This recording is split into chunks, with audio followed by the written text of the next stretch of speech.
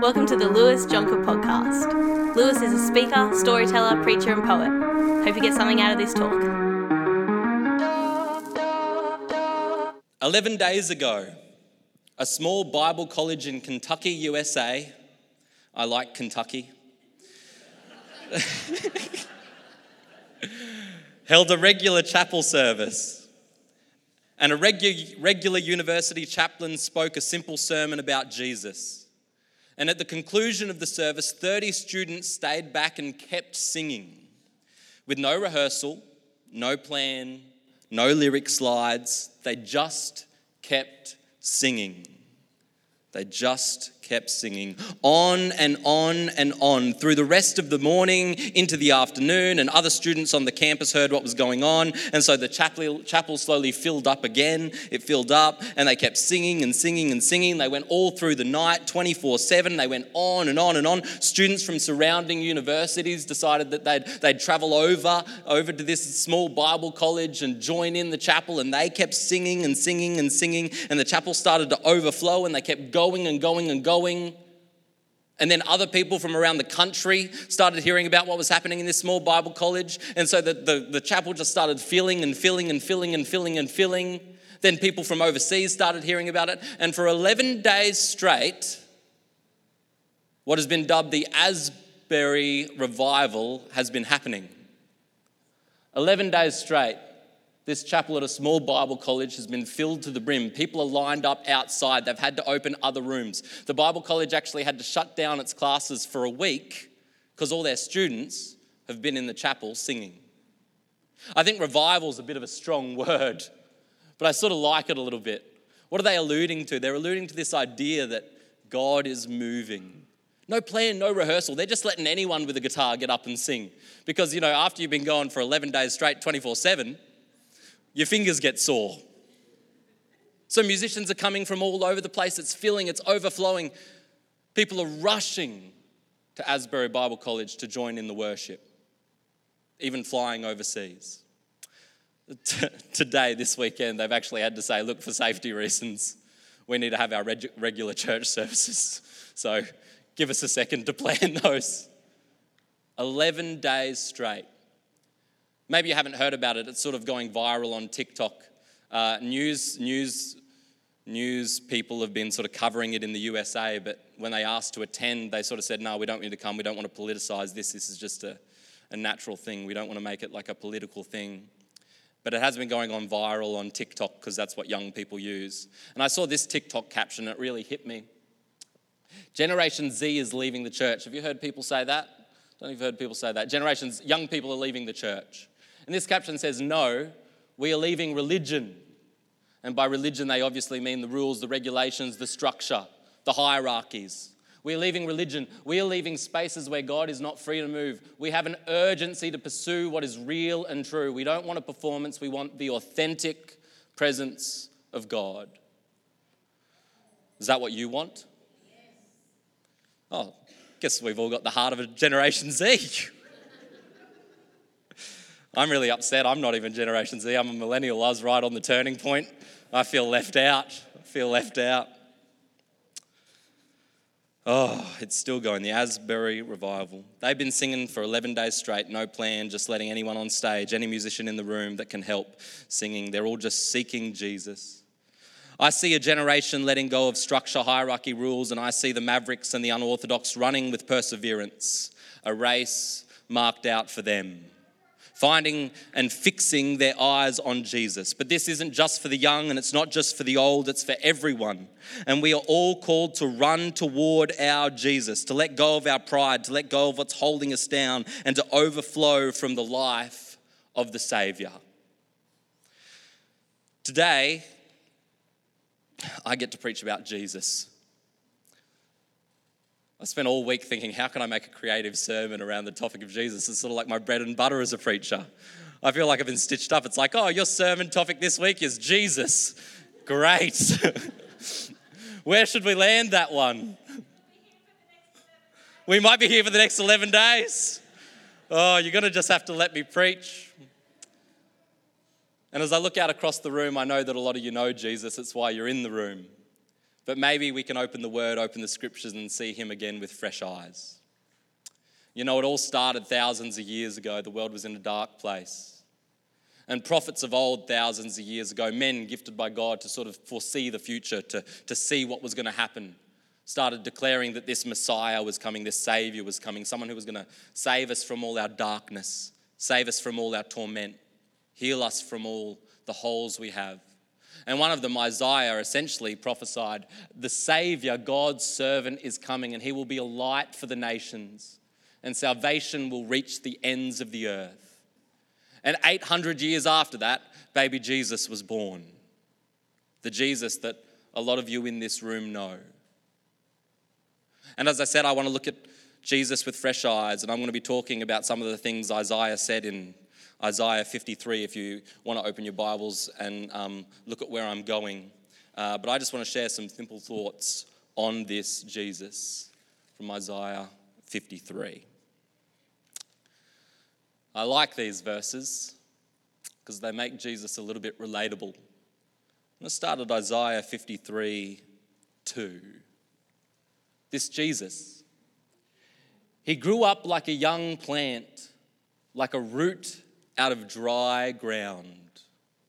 This Jesus that I preach, this Jesus that I speak about in our youth ministry, this Jesus I preach in our church, this Jesus I try to be like and replicate in my daily life. He grew up like a young plant, like a root out of dry ground. He grew up like a young plant. What does that mean? What does that mean? In one of my study Bibles, it said this line, God let his son grow up in vulnerable human flesh. He grew up like a young plant. Young plant there sort of means, in the Hebrew, it's suckling. He grew up like a suckling. It's this idea that the king of the universe was born as a baby and suckled at his mother's breast. Vulnerable, helpless, had to have his nappy changed, or cloth, or I wish I was more of a historian. They had something. Vulnerable. The king of the universe. Fully God made himself fully man. A vulnerable suckling. A young plant. And he had to grow. He had to grow. And as he grew, he joined his earthly father Joseph's business. He became a tekton. Tekton, we often say Jesus was a carpenter. Tekton means craftsman, stonemason, architect, or carpenter. They say that there wasn't that many trees available apart from, olive trees, and so it was more likely he was a stonemason. So you can imagine this Jesus before the age of 30 growing up like a young plant, chiseling at stone. He's got his hammer, he's got his chisel, he's chipping away at stone before safety goggles. You can imagine the dust flying off the stone, little speckles hitting his eye. You can imagine the chisel slipping a little bit, cutting his finger, getting hands calloused, working hard. This Jesus, he fully God became fully man. He's just like you and me. Chips on his fingernails. He grew up like a young plant. And like a root out of dry ground. A root out of dry ground. What could this possibly mean? A root out of dry ground. Well, he was a root from the line of David. It was always prophesied that Jesus, the Messiah, would come from the line of David, yes. And everyone expected him to be born of nobility, from like fertile soil, like one of the cool families that descended from David. He was meant to be born like in a palace. He's a king, he's a Messiah. He's meant to be like a victorious political ruler. But he wasn't. He was born into dry ground, not fertile soil. It says being born into a despicable, unknown family. No one heard of Mary or Joseph before this. Not only that, but his mother was a virgin. Dry ground. Dry ground. Not only that, but people would say, can anything good come from Nazareth? He was born in Bethlehem but grew up in Nazareth, commonly known as I don't want to tease any suburbs. I guess that's like growing up in Mount Druitt, you reckon? Can anything good come from... No, I can't. This is being podcasted to the world. One of the disciples rushing to tell his brother, I've met this Messiah. And he's like, from Nazareth. Can anything good come from Nazareth? It was like known as like, nothing good can come from there. Growing up in dry ground, he didn't grow up in Caesarea. I've been to Caesarea, it's beautiful beaches. Oh my goodness, the palaces, beautiful. Beaches of tiny little stone pebbles so you don't get sand where you don't want sand. He didn't grow up in Caesarea. Didn't grow up in beautiful Jerusalem, David's city. He grew up in Nazareth. Can anything good come from that? Dry ground. Not only that, but he was born under Roman occupation. I mean, couldn't the Messiah have come at a better time in history when Israel was flourishing? No, he came when Israel was under oppression. He didn't come into fertile soil, came into dry ground, under occupation, under oppression. And he surrounded himself by dry ground. Those around him were considered dry ground. You know, Jesus was a youth pastor. After being to Bible college, I know that most of Jesus' disciples, his 12, were between the age of 15 and 30, and most on the younger side. 15-year-olds. Jesus was a youth pastor. Trusting 15-year-olds to grow his church. Can you imagine? One of the things I read about the Asbury revival was that the chaplains there, I heard an interview, and the chaplains there genuinely believe in the next generation running the church. They let the young people, the students, take lead of their chapel services. They let them be the musicians. They let them be the preachers. They let them be the welcomers at the door. They let them do the AV stuff. Like the young people, the young people in the college. They let them take over. And then they be sort of like wise people to sort of guide them along life's journeys as they have, you know, big decisions to make in life. What does it mean for us as a church? What does it mean for the future of the church? What does it mean for us to let the young people take hold, to pursue Jesus, to run with perseverance? What does it look like to let the dry ground have a go? Because the root grows from dry ground. I don't know if you feel like dry ground. Jesus surrounded himself by dry ground. And boy, did that root grow. Boy, did it grow. No form or majesty that we should look at him. No beauty that we should desire him. This Jesus. You know, if someone wrote that about me, I'd be quite upset. Jesus grew up knowing these. No, he knew these verses. He was very skilled at the word. He knew what they were saying about him. Well, that Jesus is, we hear stories about, everyone's like, oh, come look at this Jesus, he's the Messiah, he's healing people everywhere. But I think it was probably a bit more like, there's this Jesus guy, the guy with the funny eyes? He's healing people. No form or majesty that we should look at him. He wasn't able to publicly display the fullness of his majesty, like fully publicly to everyone. Like if Jesus, fully God who became fully man, he could just like glow white. And in some sense he did do that at the transfiguration, but he only showed his 3 key disciples. But he didn't do it publicly. I mean, if he could just glow white, if he could just be like, imagine everyone would flock to him. But he didn't publicly display the fullness of his majesty. He wanted to be completely normal. He had no crown and he had no social media following or followers. It wasn't like he was the big popular guy. He had no form or majesty that we should look at him. No reason to perceive him as glorious. No reason to perceive him as... Like no wonder people were confused. No wonder people didn't see it straight away. He came normal. No beauty that we should desire him. All of the leaders of the faith, Moses was considered exceedingly fair. Saul was tall. King Saul said he was tall, dark and handsome. David was beautiful and goodly to look at. Jesus was just a normal, average bloke. There's hope for me yet. Normal, average bloke. Perhaps he wore Havaianas on stage. Or desert sandals, I guess. There was no hair ties back in the day. He was just letting it all hang out. Normal, average bloke. At the Asbury revival, those young people, they're not like pursuing some handsome, tall, majestic individual. They're not running towards something that's beautiful to look at. They're not following Jesus because he's handsome, because he's got ripped abs, a nice chest. I think me and Jesus would have a great meal at KFC with a glass of wine, probably down at Gosford Hotel, but before they renovated it. Jesus was a normal average bloke.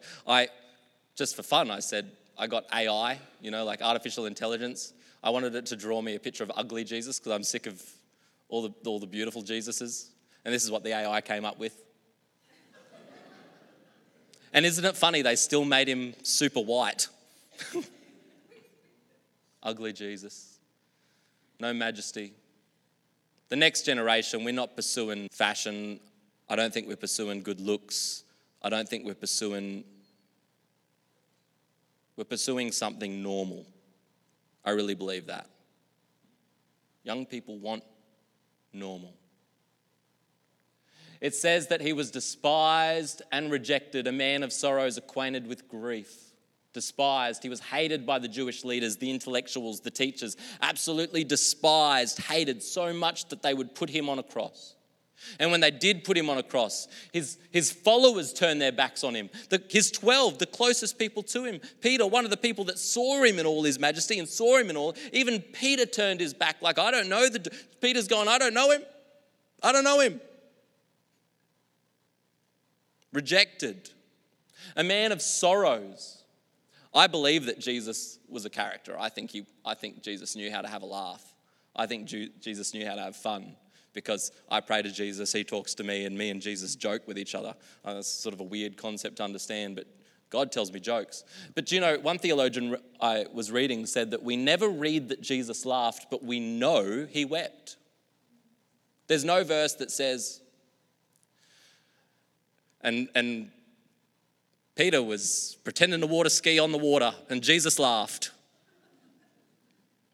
But we see him looking over Jerusalem, over Israel, and weeping for his people. Weeping for his people. We never read that he laughed. I'm sure he did. But we do read that he wept. Grief. Jesus shares our emotions. When his friend Lazarus died, he's stricken with grief. He mourns. I don't know if you've been through loss or grief. Do you know Jesus felt all the same emotions? Fully God felt the same emotions as us. I don't know if you know that, but you need to. If you're grieving now or have grieved in the past, Jesus knows what that feels like. He was fully God, but he was fully man. You can relate to him in grief. He was real. He was real. He was real. He was real. He was raw. He was authentic.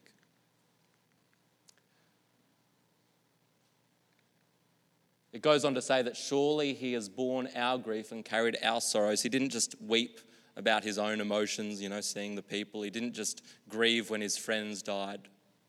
But when it came to the cross, this Jesus, he bore our grief and carried our sorrows on the cross. All the grief of the world, all the sorrow of the world hung on his shoulders as he hung on a cross.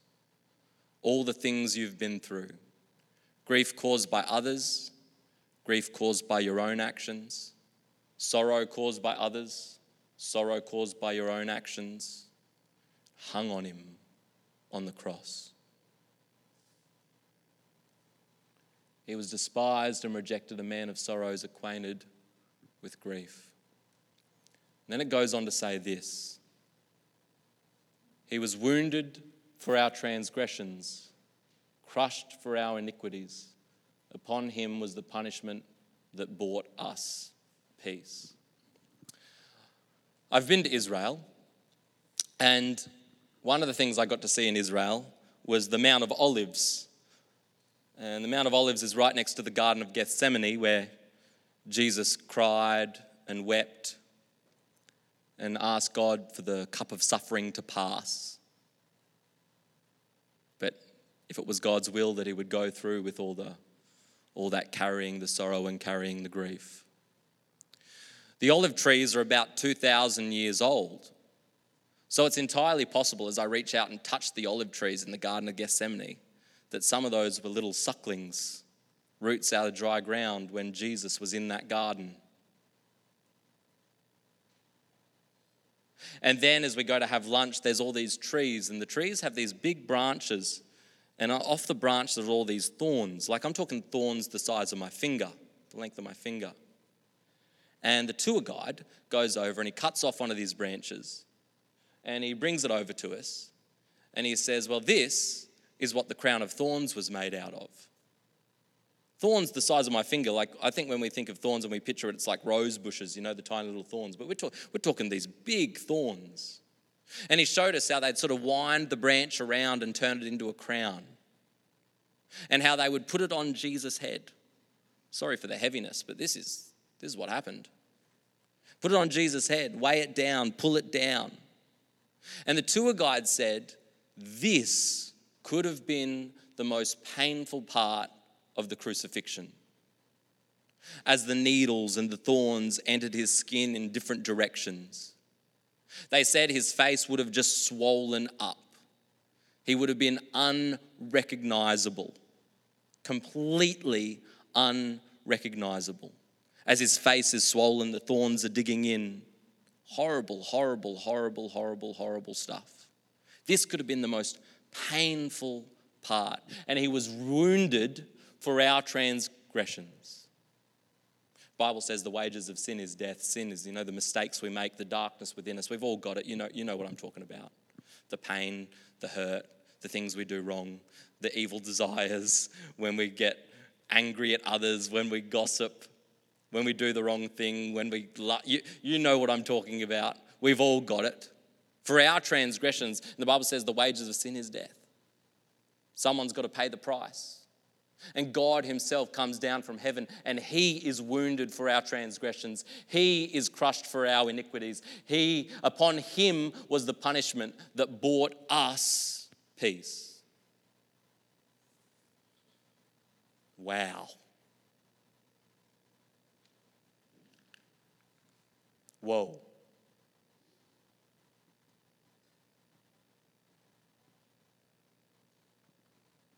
And it says, with his stripes we are healed. Stripes. There is pain and punishment, his literal lashes from the whips. The stripes along his back. By his stripes, by his pain, by his suffering, we are healed. Not just the promise of eternal physical health in heaven, but the healing of our souls. The healing of our souls. I know that I am preaching to the choir. I know that many of you in this room have experienced this Jesus.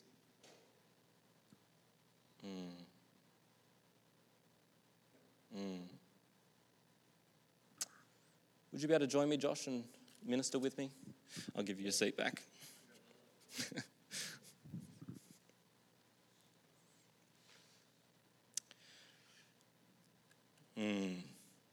I know many of you have experienced this, and maybe some of you in the room for the first time. I haven't heard much of this, but this is what I believe. This is the Jesus I'm running toward. This is the Jesus I want our youth to meet. This is the Jesus I want you to know deeply. Not the handsome Jesus with the six-pack on the cross. The Jesus that had his face swollen, punished for our pain, punished for what we went through, for what we did. He was without sin. He was perfect. There he hangs on a cross, a man of sorrows, despised and rejected.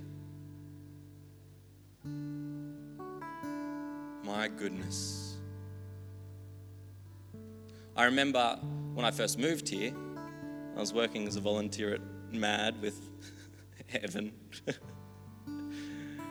with a bunch of rowdy teenagers. Don't you remember J-Mac? They all had rap names. J-Mac, don't know where he is now. You got any idea? Oh, you do? Hopefully it's not somewhere bad. I remember working with these young people. I was like, I just moved here. And I remember driving home from Mad one day, and these are unruly teenagers. I mean, lots of great teenagers there too, but I just remember thinking, I was like serving at my local church, serving at my local youth ministry, and we had a lot of rich kids because we were in Erina. And like I was just thinking, oh, what's the point of this? We're not even reaching the people we're meant to be reaching. We got all the rich kids in here who can afford everything. And then I'm volunteering at Mad, and how are we reaching them? How are we reaching them with the gospel? And I was driving home, and a song came on, and it was like some Christian song. It doesn't even matter. I remember I had to pull over. It was How Deep the Father's Love for Us. And I had to pull over. How deep the Father's love for us. Because I got this vision. I was able to close my eyes. And what I saw was Jesus on the cross and the Father. And the Father had so much pain, sorrow, grief, because his Son was on the cross, hanging there in pain.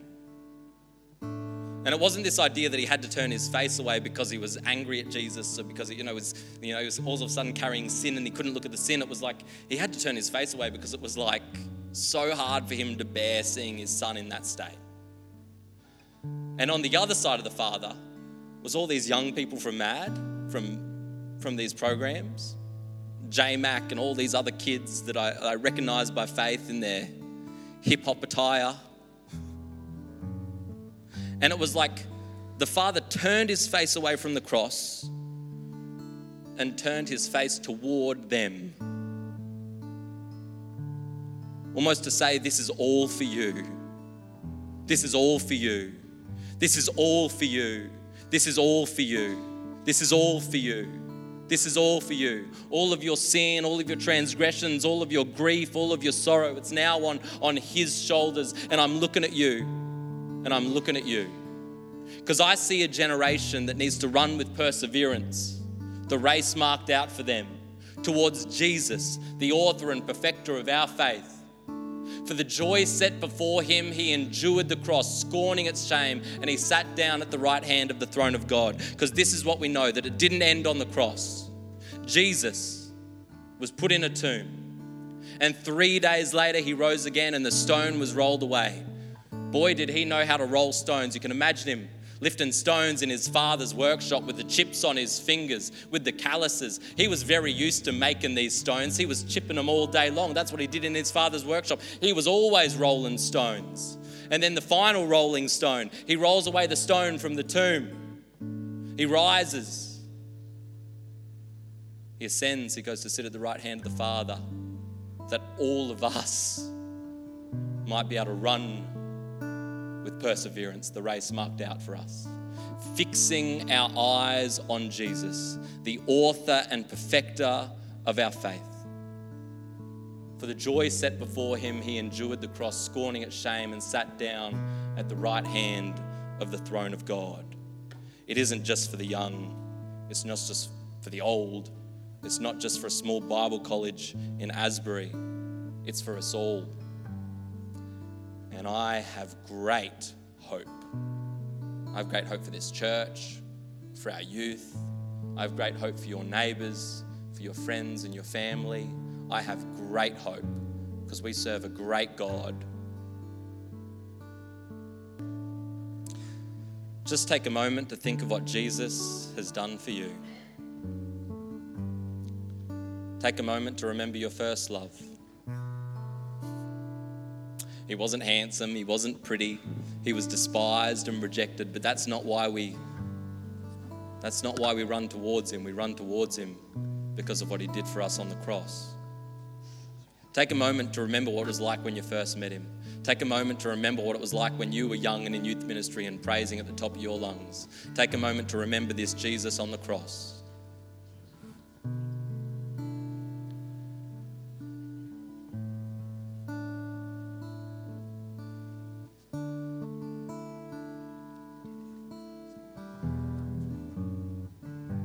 God, we don't run towards you because of your looks, and we don't run towards you because of your social media. We don't run towards you because of you had anything that we should desire you. No form of majesty. God, we run towards you because you sacrificed it all for us. God, I pray that we as a church would overflow from the life of the Saviour, that we'd run with perseverance and not grow weary towards the author and perfecter of our faith. Jesus, we thank you. In Jesus' mighty name.